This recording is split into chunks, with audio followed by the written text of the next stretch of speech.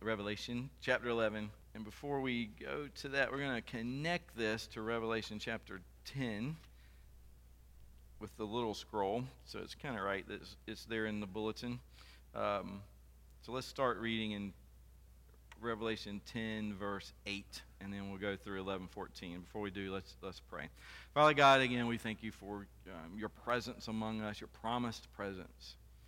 Thank you for your word, and we do pray that you would help us to attend to it well, that you would give us ears to hear, hearts to obey, that you would help us to see grace and mercy, and then help us to be more like Jesus even when we leave here today. And we pray this, that you bless the preaching and hearing of your word. In Christ's name, amen.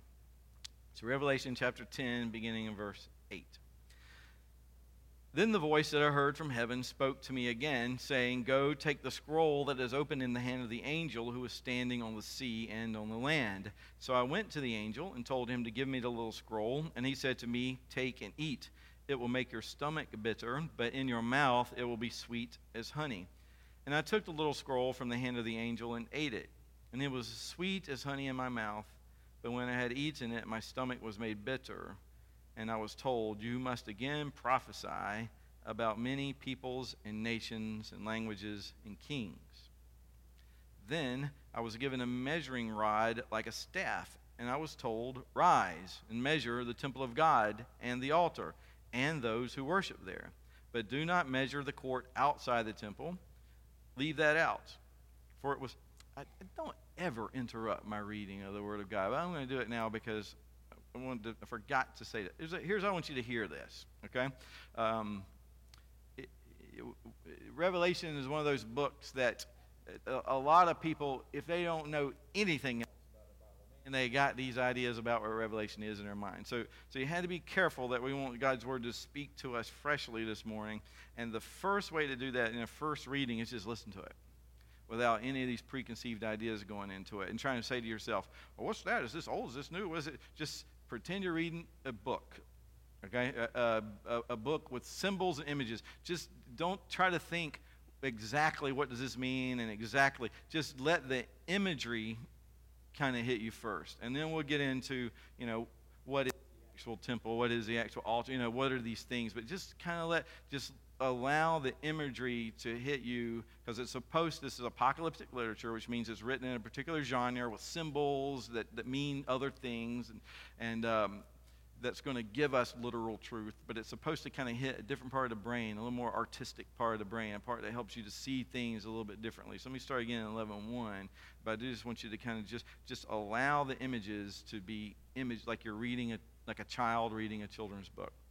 So I was given a measuring rod like a staff, and I was told, Rise and measure the temple of God and the altar and those who worship there. But do not measure the court outside the temple. Leave that out, for it's given over to the nations, and they will trample the holy city for 42 months.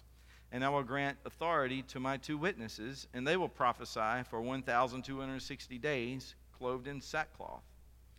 These are the 2 olive trees and the 2 lampstands that stand before the Lord of the earth.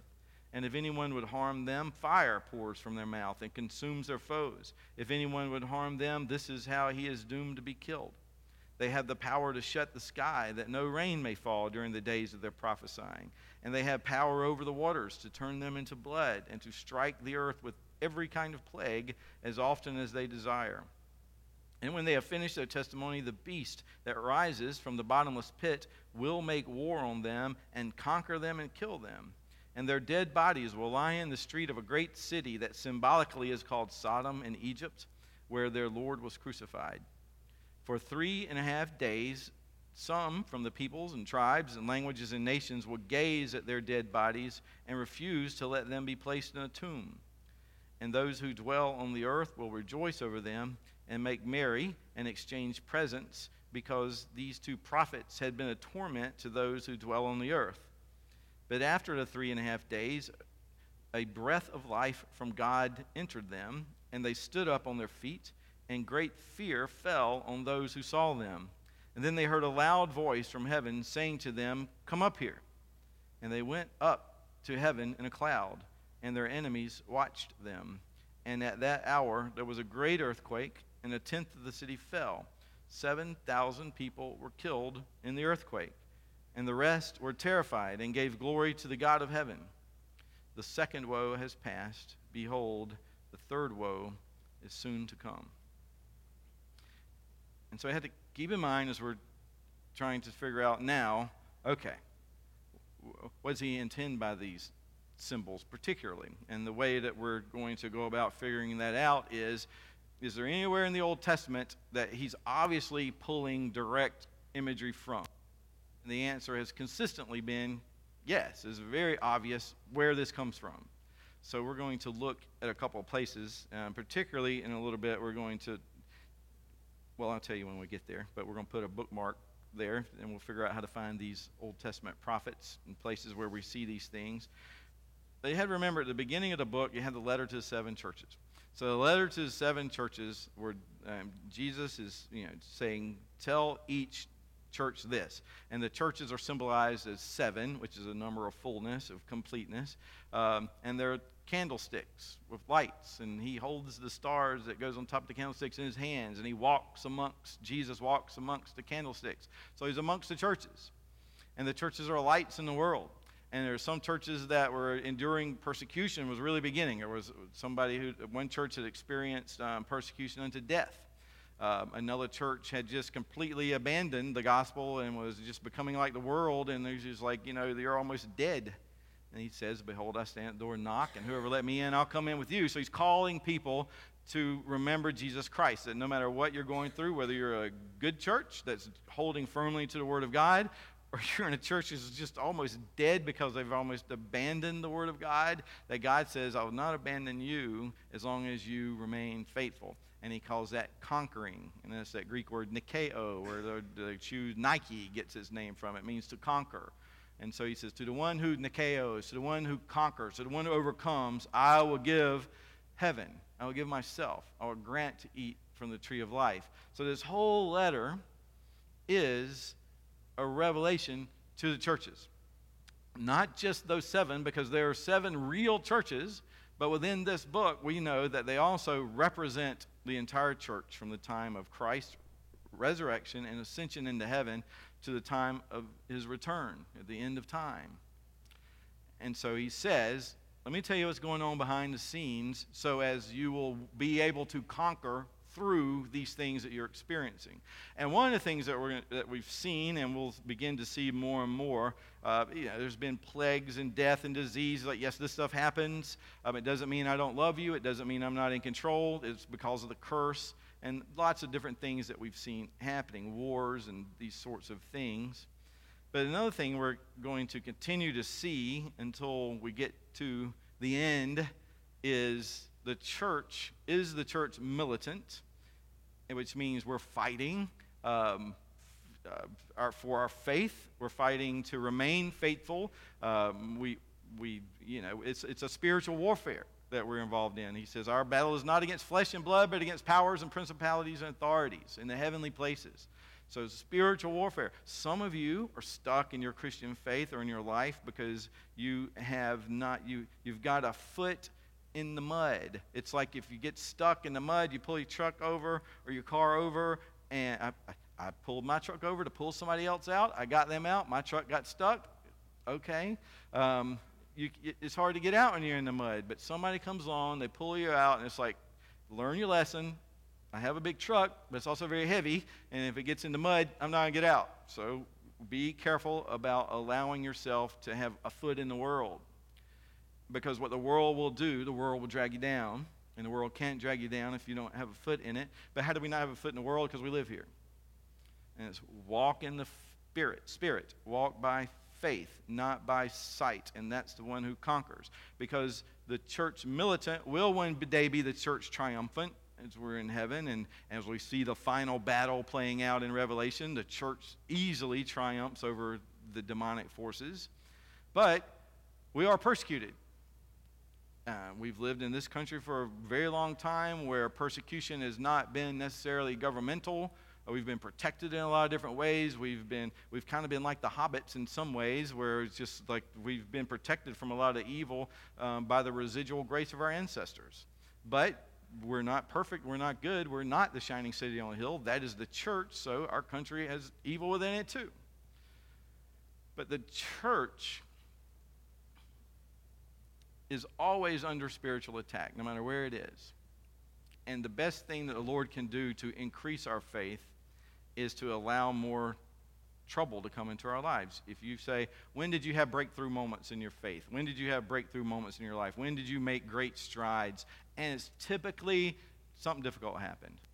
And it's rare that something wonderful happens and you have this epiphany and and it just changed your life. I mean, you can say, well, I won $1 million. And then some people would say, that was my breakthrough moment because $1 million ruined my life. And I know what you're all thinking, ruin my life like that. But don't ask for that, because the flesh will find a way to make any situation you have to be dark and terrible and self-destructive. But when we think of the church as being persecuted, and we understand that the brighter our light shines, the more the world will turn against us, what that can do is give us a worldly response to make us think of ourselves as victims. And if you're a victim, then you need pity, and you need protection. So as the church, we're not asking for pity. Paul says, if Christ is not crucified, then we're to be most pitied. But he has been crucified. He is raised. He is risen. We do have the risen Lord. We have a hope in heaven. So we're not to be pitied. The world is the one to be pitied.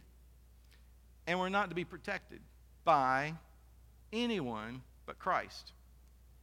Because who is the church in a lot of ways looking for protection, looking to protect us? Who does the church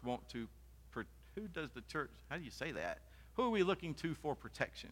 And a lot of times it's government. A lot of the church right now is very involved in politics. I'm not saying it's necessarily wrong.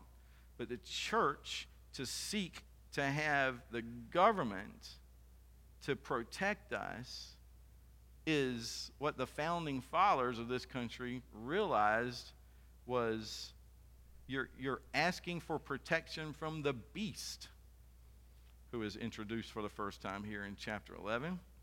And we'll talk about the beast in a minute. But we have to be careful about thinking of ourselves as victims, because then we have to think, well, who are we being protected from, and who are we seeking to protect us? And that can get us all messed up, because in our cultural way of thinking, we have been able to appeal to the government for protections. And the role of government is to promote the good and to restrain evil. But we'll get into this in a minute, but I just want us to have our heads in this, that as we're looking at what's going on with the church in Revelation 11, as it is being attacked and the witnesses are killed and the world is celebrating, I mean, that's not hard to see what's happening in Revelation there. It's the beast that's coming after them, and they rise victorious. And so our role in this world is to be the witness for Christ to the world. The world will not like that, and in the increasing ways in different parts of the world, it couldn't get much worse. We'll seek to stop that. Our response? Preach harder. Gospel, gospel, gospel. Jesus Christ. Jesus Christ. Repent. Speak truth. And that's our call. So, and we see that. This is what this is about. If we don't get anything, that's what we should get. So, 11:1. I was given a measuring rod like a staff, and I was told, rise and measure the temple of God and the altar and those who worship there. But do not measure the court outside the temple. Leave that out, for it's given unto the nations, and they'll trample the holy city for 42 months. So this measuring thing, it's like, that's kind of weird. So let's, if you want to later, you can read Ezekiel chapters 40 and 41, and he's measuring the temple, and he's doing lots of these things. But where I want to go particularly this morning is Zechariah. So Zechariah is not as hard to find as you might think. It's the next to the last prophet in the Bible. So if you can find Matthew, which is the first gospel, or you can always use your table of contents, and then you kind of see Malachi and then Zechariah. So Zechariah and Malachi. So if you're in some prophet and it's not Zechariah, then keep going back toward the Gospels. And if it's Malachi, then you just got one back to go. So Zechariah chapter 2.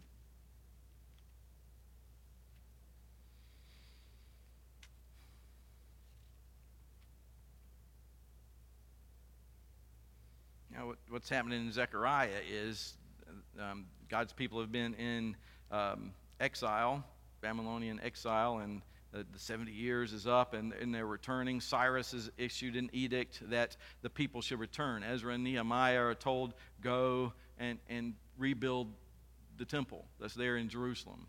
And so they're going to do that. And then Zechariah is prophesying during this time, and then we're going to go one prophet back from here and look at Haggai in a second and see what they have to say. But Zechariah chapter 2, verse 1, Zechariah is because, and here too is what's going on with the people. The people are returning to Jerusalem, and you can imagine, it's pretty much in ruins. They had to rebuild the temple. There's enemies everywhere. They're like, what happened to God? Why are things so difficult? Enemies are surrounding them, more or less. They're like, it doesn't matter how good we live. We can live faithful lives and still bad things happen. Why should we even try? And so God is speaking to his people and telling them, take care. And so it's interesting that in the Revelation, this is the same thing God is saying to the churches today. Don't look at what's going on around you. We are building the church. Jesus Christ says, I will build my church, and the way he does it is through our witness by his Holy Spirit. So Zechariah 2, verse 1, I lifted my eyes, and I saw, and behold, a man with a measuring line in his hand. And I said, where are you going? And he said to me, to measure Jerusalem, to see what is its width and what is its length. And behold, the angel who talked with me came forward, and another angel came forward to meet me and said to him, run, say to that young man, Jerusalem shall be inhabited as villages without walls, because of the multitude of people and livestock in it. A village without walls. This is the church. It's a church without walls, basically. In the Old Testament, Israel was kept to itself. You were to go into the world, but you had to be separate from the world. But now we live in the world, and we're not to be kept separate from the world, but to go into the world with the gospel. And that's what these people are saying. You're going to be villages without walls because there's so many people.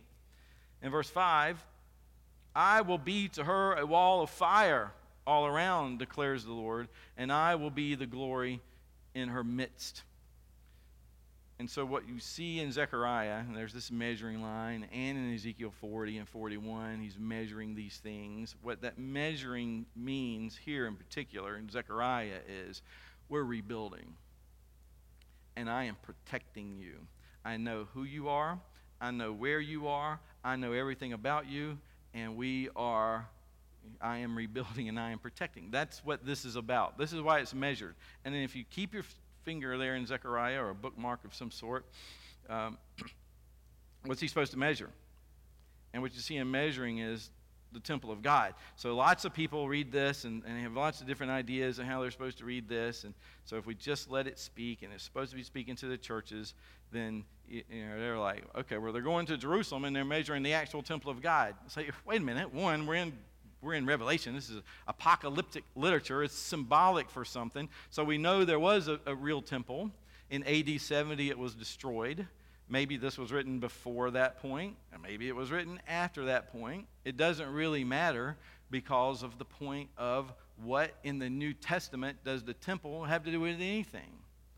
And we're told in 1 Corinthians 3:16, and I'm going to use y'all as the plurals, y'all are God's temple.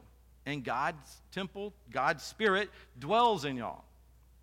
And in 1 Corinthians 6:19, y'all's body is a temple of the Holy Spirit within y'all. I do want you to hear the plurals, because don't just individualize it. We're a church. We're the temple. We are the temple of God. 1 Peter 2:5, you yourselves, like living stones, are being built up as a spiritual house to be a holy priesthood. Now that's going to come up again too. But when you're measuring the temple, you're measuring the people of God.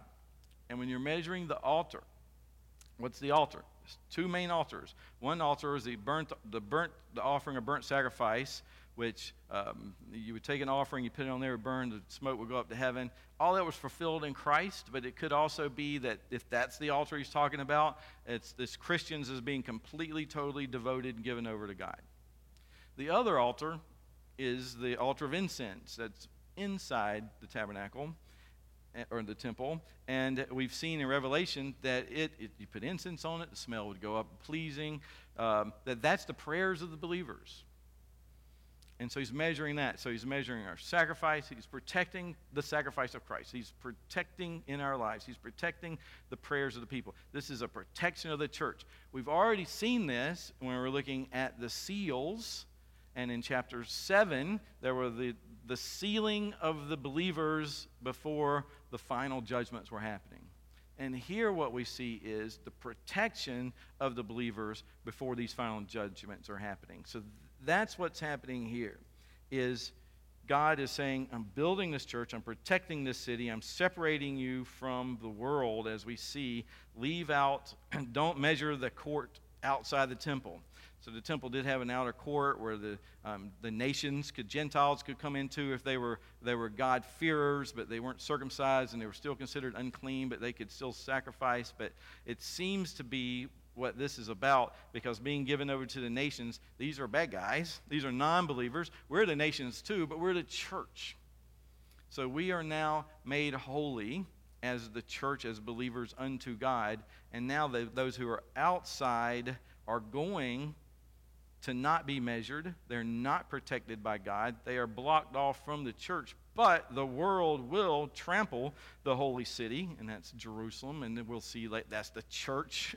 That the Jerusalem comes down adorned like a bride later in Revelation. So he's still talking again about us as believers. We're going to be trampled for 42 months.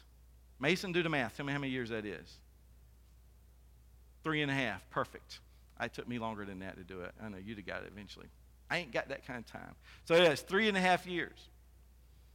And so it's like 3.5. All right. And I hate to do the numbers thing because not everywhere in the Bible do you do this. But in Revelation, symbols. So what does the number 3.5 represent? Well, first of all, it's half of 7. 7 is a number of completeness. That means that this trampling over the church by the nations, it's not going to be a complete trampling, and it will be cut short.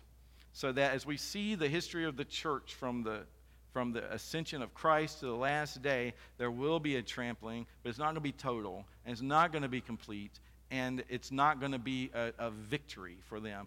3.5 also helps us the 70th week of Daniel, and in the middle of the 70th week, sacrifice will be cut off. If you do all the numbers there, it gets you to Jesus Christ. His ministry was 3.5 years, and then he was cut off. And so now we're in this last 3.5 years symbolically in the book of Revelation. So that as Jesus suffered and ministered, so the church ministers and suffers. And that's what this 3.5 years in. And then I will grant authority to my 2 witnesses. Man, look this up. It is amazing who people think the 2 witnesses could. Some people think this is actual 2 people who are going to come in the future, and they're actually going to be able to throw fire from their mouths. They're actually going to be able to cause rain and hail and plagues and these sorts of things. That's a widely held interpretation of this in the church. I think it's wrong to think of it in that way. And the reason is it's symbolic, first of all. And if the church is just waiting for a timeline for when is the end of the world coming, then what happens to the church is we always think we're at the end. I mean, imagine living through World War II and not thinking that was it. 1066. The year 666 was terrible things happened. And it's the year 666. What do you do? And so as things get worse and worse, the world continually thinks this is it, this is it, this is it, this is it. Rather than looking at the book of Revelation and saying, how are we supposed to be during these difficult times in which spiritual warfare is reigning? Are we waiting for two witnesses in the time? Is there going to be a great battle between the armies of Satan and then the armies of God, and there's going to be physical armies? Well, who's the armies of God? That means all the Christians are going to be armed for war, and we're going to go up against China or something? That means one of our countries are going to be completely Christian, and then we're going to arm up and gear up and use nuclear. What? Think. Sorry, I don't mean to insult people who think this way. There's some brothers in the church and things too. However, read Revelation for allow it to minister to the church. And so these two witnesses are mentioned in Zechariah. They're going to prophesy for 1,260 days. All right, do you want to do that math, Mason? How many years is that? Can you do that if I give you a minute? 1,260 years is how many years? And you got to use 30 days as a month. You want me to give you time, or you rather me just go ahead and tell you? I won't make you do it in your head, and I'll go on with other things. What'd you say? 3.5. That's right, 3.5 years. That's why we are glad you're here. So, yeah. And also, the last number we saw, 42 months, what was that? 3.5 years. 1,260 days. 3.5 years. Why 42 months for trampling the city, but 1,260 days for the witnesses? And it's just one of those things. It's like you don't really know for sure. It seems to me as if what this would mean is days are like a daily thing, and months are like it's a continually happens over and over. So that the trampling of the church isn't necessarily in this way the daily thing, but it's constant. But the witnesses of the church, that's 1,260 days. It's counted off in days. That's what I make of it with this. And they're clothed in sackcloth. That means sackcloth was what when you're mourning, you're issuing judgments on people that you love and care about, and you're not happy about it, but you're issuing judgments. That's where chapter 10 connects, because he's given the little scroll. It's sweet in your mouth, it's the gospel, but it's bitter in your stomach because there's judgment, and it also causes persecution. So this is what the gospel does.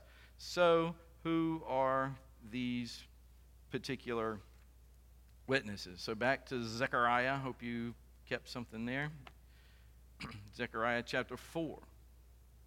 And the angel who talked with me came again and woke me like a man who is awakened out of his sleep. And he said to me, so this is a vision, what do you see? And I said, I see, behold, a lampstand of gold. So let me keep your place there. Let me go back to Revelation and just read just a second more. So 11:3, I will grant authority to my two witnesses. They'll prophesy 1,260 days clothed in sackcloth. These, and we told who the witnesses are, they are the two olive trees and the two lampstands that stand before the Lord of the earth. Okay, so you can see that this is a highly symbolic thing. So Zechariah 4, verse 2, he said to me, what do you see? I said, behold, I see a lampstand, all of gold, with a bowl on top of it, 7 lamps on it, and we're taken back again to 7 churches and things. 7 lips on each of the lamps are on top of it. Verse 3, and there are 2 olive trees by it. Look at there. There's our lampstands, and there's our 2 olive trees, one on the right of the bowl, one's on the left. And I said to the angel who talked with me, what are these, my Lord? And the angel who talked with me answered and said, do you not know what these are? What's up with the angels? I mean, so if you go to ask an angel something, they're going to say, you don't know what that is? It's a device they use in Hebrew literature to delay it a second, to make you think. Like, hold on, I'm not going to tell you, then I'm going to let you have it. He said, this is the word of the Lord to Zerubbabel. Zerubbabel, okay? I wanted to name our son Zerubbabel instead of Ian because I thought Zerubbabel Black would be a very cool name, but nobody would have it.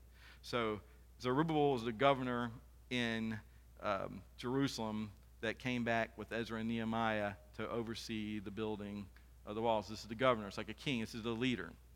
So he's speaking to Zerubbabel, and he tells him this. This is what these things mean. Not by might nor by power, but by my spirit, says Yahweh Sabaoth, the Lord of hosts.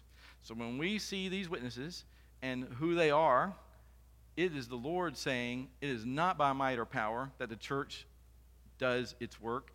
It is by my spirit. not by might, thank goodness, because we can be weak, not by power in a worldly sense, but by my Spirit, and that has the most power. And then verse 7, who are you, O great mountain? Before Zerubbabel you shall become a plain, and he shall bring forward the top stone amidst shouts of grace, grace to it. And then the word of the Lord came to me, saying, the hands of Zerubbabel have laid the foundation of this house. His hands have also completed it. Then you will know that the Lord of hosts has sent me to you. So once this is completed, you'll know that it's the Lord of hosts. For whoever has despised the day of small things shall rejoice, and shall see the plumb line in the hand of Zerubbabel. Again, this is a measuring, building device, and so God is building his church. These 7 are the eyes of the Lord which reigns through the whole earth. And I said to him, well, what are the 2 olive trees on the right and left of the lampstand? And remember, that's from Revelation that we're reading in verse 12. And a second time I answered and said to him, what are these 2 branches of the olive trees which are beside the 2 golden pipes from which the golden oil is poured out?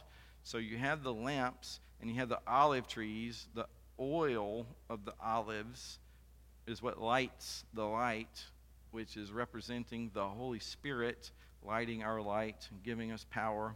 Verse 13, he said to me, do you not know what these are? And I said, no, my Lord. Then he said, these are the 2 anointed ones who stand by the Lord of the whole earth. That's getting weird, getting interesting. 2 anointed ones that stand by the Lord of the whole earth. Who are these guys? What is this about? Because now we got our 2 witnesses, and so it's very clear these 2 guys and these 2 guys are at least representing the same thing, and we're not left without hope to figure this out. Now you go to Haggai, which is just a few pages, and you run into Haggai, and it's the very beginning of Haggai, chapter 1. In the 2nd year of Darius the king, in the 6th month, on the 1st day of the month, the word of the Lord came by the hand of Haggai the prophet to Zerubbabel, the son of Shealtiel, governor of Judah, and to Joshua, the son of Jehozadak, the high priest. So we have the governor, and we have the priest.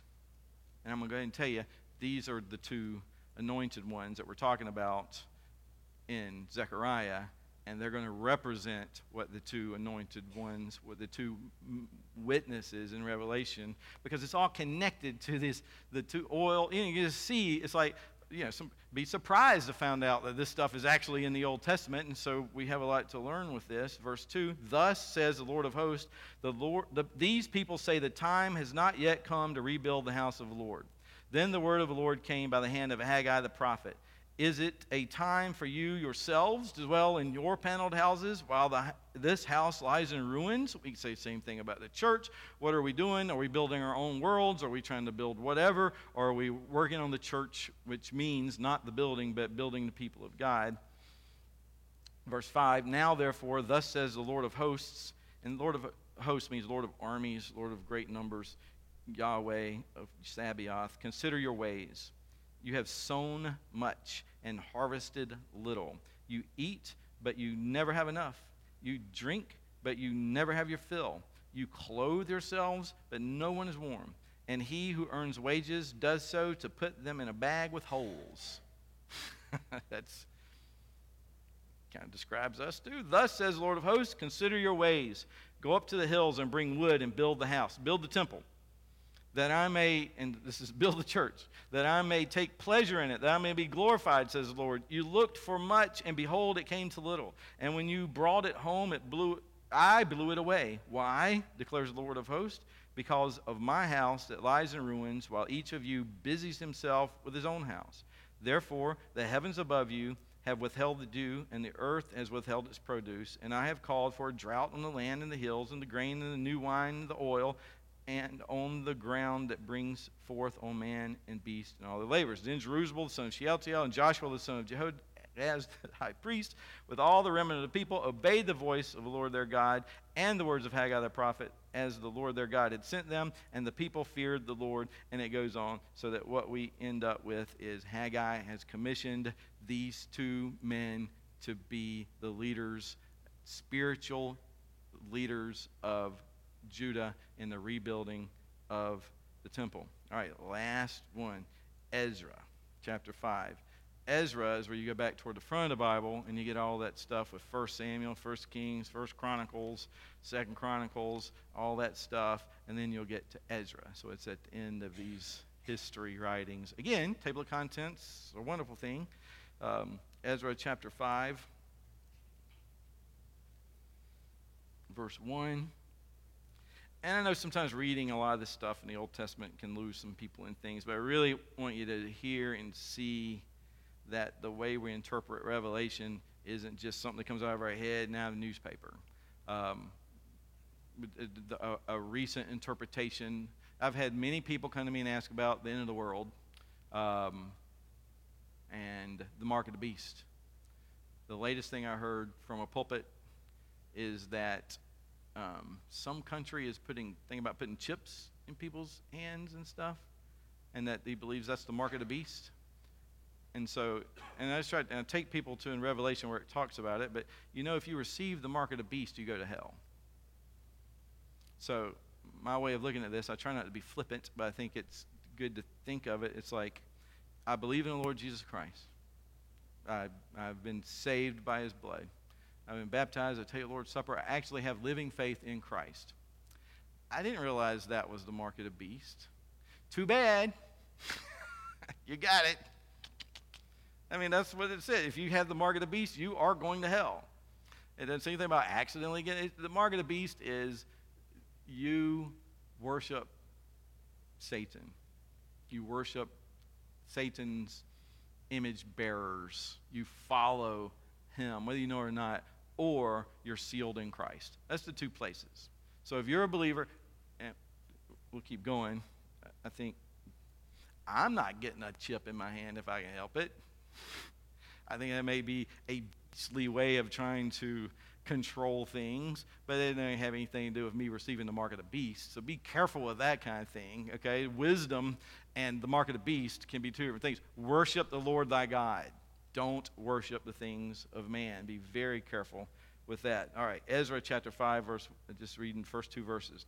Now the prophets Haggai and Zechariah, okay, we've read both of those, the son of Iddo, prophesied to the Jews who were in Judah and Jerusalem in the name of God of Israel, who was over them. Then Zerubbabel, the son of Shealtiel, and Yeshua, which is Joshua, the son of Jozadak, arose and began to rebuild the house of God that is in Jerusalem, and the prophets of God were with them, supporting them. So just to show you that what we see here in Revelation, as we look in verse 3, I grant authority to my two witnesses. They will prophesy for 1,260 days, clothed in sackcloth. These are the two olive trees and the two lampstands that stand before the Lord of the earth. Okay? So as we look back and we see that, what this represents is the church, the two witnesses.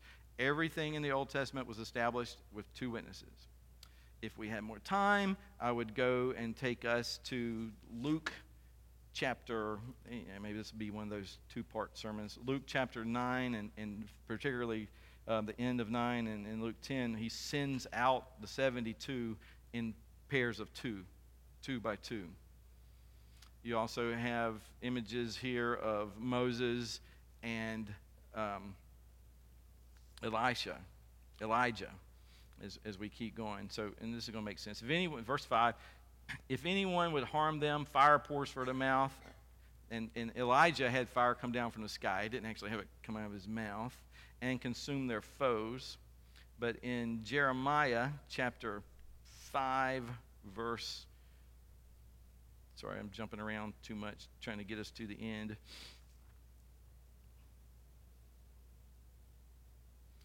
Jeremiah, he's telling Jeremiah, your word will be like a fire. Jeremiah 5:14, I am making my words in your mouth a fire, and this people wood, and the fire shall consume them. So this is the fire that's coming out of their mouths. Our mouths is a judgment fire. We're preaching the gospel of salvation, but you're preaching that you had to be saved from who you are. You're saved from the world. And if you do not turn to Christ, there will be judgment by a holy God in the end. And so if people don't want to hear that, and this is a lot of what we see in our world today, is the attacks, cultural attacks and don't miss that they're spiritually led and they're against the church. So be very careful about engaging in this type of warfare in earthly ways. If anyone will harm them, this is how he's to be killed. How? With fire. And Paul tells us in 2 Corinthians, I think it is, that if anyone attacks and destroys the church, Jesus says, I will destroy him. That doesn't mean the entire church, but there are false teachers that were coming into these churches and destroying these churches through their false teaching. And God is telling them, if somebody destroys the church, I will destroy him. I protect my church, and you are the church. That God protects the church.